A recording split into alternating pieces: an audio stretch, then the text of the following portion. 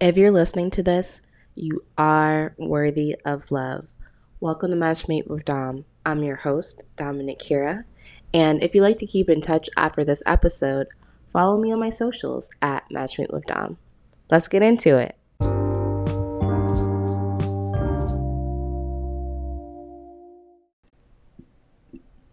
Hey again. Welcome to Match Made with Dom. For those of you who are still getting to know me, I used to be a professional matchmaker for the largest service in the United States, and now I'm a certified dating and worthiness coach for women who are blazing new trails, breaking generational curses in their families. It's very beautiful. So I've been on 150 first dates in the past 3 years. And I only know this because I kept a spreadsheet. Not because I'm crazy, but because I knew I was called to use my experiences to help others get the lives that they want. Even though I see how a lot of people would see that was crazy. I do have some crazy stories though. But while we're gonna continue to get to know each other, four things about me. Number one, I don't currently have the yellow iPhone, but I definitely want it. Number two, my current favorite food is chicken and rice. Honestly, if you put that in front of me, I'll definitely eat it, especially if it's spicy. That's an added bonus. Number three, I live in Florida. South Florida to be exact, because you do have to be specific when you say you live in Florida. And number four, I used to practice Brazilian capoeira. And I'm really excited to be using this platform because when I tell people that I'm a dating coach, they usually ask me, like, oh, wow, how did you get into that? Right. And when it comes down to it is that I did the work and it changed me so drastically that I wanted to be a part of other people's healing journeys as well. Kind of as a paying it forward kind of thing, and also because I think it's super fun and it's very rewarding. So I didn't date much in high school. My parents were super, uber strict. So naturally, I made a lot of bad decisions and mistakes in college and beyond because partly because I didn't see a lot of healthy adult relationships growing up, romantically or otherwise. Like, do any of y'all have a family member or someone else in your life that always has beef with somebody? For example, one of the issues. So that was the kind of stuff I was up against. And I had to get right. I had to get better because I really, really struggled with making meaningful connections with people, specifically authority figures and men. And there are a lot of those out there that we have to work with and we have to talk to. And I attracted lots of people who had that same issue. Go figure. So I got help. I worked with 3 different coaches. I'm currently working with coach number 4. Shout out to her. And a little pro tip for those who are new to the self love, healing, coaching mumbo jumbo is that the best coaches continue to invest in themselves. And I also saw a couple therapists. And right now, you all, I'm in a really, really empowering, lovely relationship. And I'm like clapping for myself. You can't see this, but I'm clapping and patting myself in the back because your girl did that. But that's a little bit about me. Thank you so much for listening. And now that I've introduced myself, I established a little bit of credibility and let you know that I care. I hope that you hear me out when I say this. Tinder is amazing. And no, they're not sponsoring this episode, but dang it, they should be, because as a professional coach, as someone who has recently left the matchmaking community, I think that Tinder is an excellent resource for daters, and even and especially those who are dating with intention.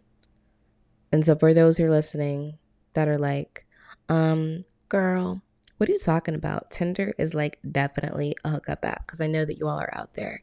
My reply is No, it isn't, my beautiful but misguided friend. Tinder, what it really is, Tinder is a cornucopia of the good, the bad, and the ugly. It's a representation of the world that we like actually live in real life. It's real. Sometimes it's too real. But the reality is, dating is a numbers game.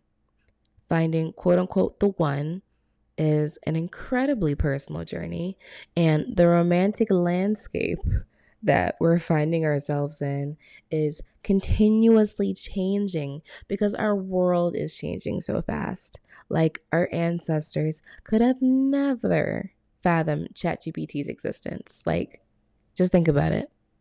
And if you're still mad that I said that Tinder is amazing, before you curse me out, did you know that Tinder had 10.7 million new users sign up in the first quarter of this year? More than literally every other app. And right now, as I speak, it has 75 million active, keyword active users at any given time. So your professor, your babysitter, your uncle, your nail tech, yeah, they're all on Tinder. Not Match.com, not eHarmony. They're on Tinder. And let me be honest with you guys. You can use anything as a way to hook up if you're really determined. Like, come on, let's be real. Where there's a will, there's a way. Like, I've gotten some sus messages on LinkedIn that were very much not professional. And shameless plug, if you use the premium features, it saves literally so much time.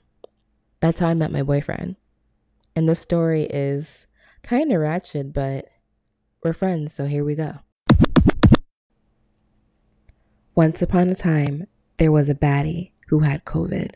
She was bored and realized that her 1 week dating detox was finally up.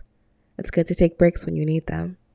So she opened up her Tinder app and used the Tinder Gold feature to see that this guy with very sweet eyes and a well-written bio had already swiped right on her. So she messaged him and was like, hey. And their conversation continued to the next day, where said baddie's AC went out. It went kablooey in South Florida, mind you, while she had a 100-degree fever. So Tinder Bay drove an hour to bring her a box fan, and the baddie knew that she had to at least go on a first date with him when she got better. So she did, and the rest was history. Wasn't that a really beautiful story, you all? So there are good guys on Tinder, not only because that's where I met my man, but because there are 75 million other users. But real talk, I think people get frustrated and really overwhelmed with the apps because they just haven't been taught how to exercise boundaries on them. If someone says something that makes you feel uncomfortable, block them and report them. You're getting weird messages at weird times. Block, report, turn off your notifications for the app, or just turn off your notifications for that individual. You can do stuff like that now.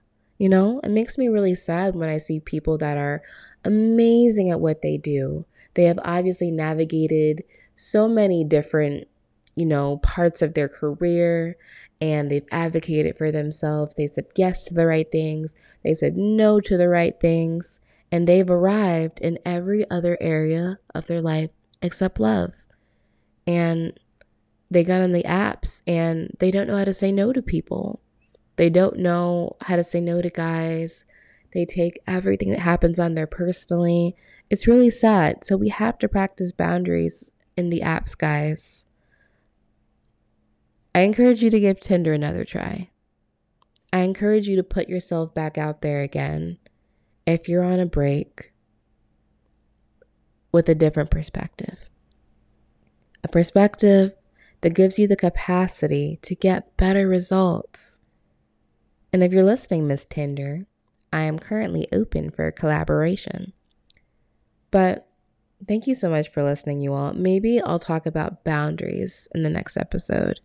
As some of my clients know, I have some great examples of how to enforce boundaries because I didn't used to have any at all. But that's it for now. Don't want to do too much in the first episode.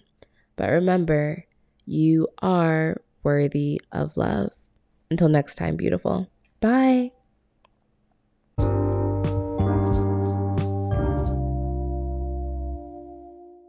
Yay, you made it to the end of the episode.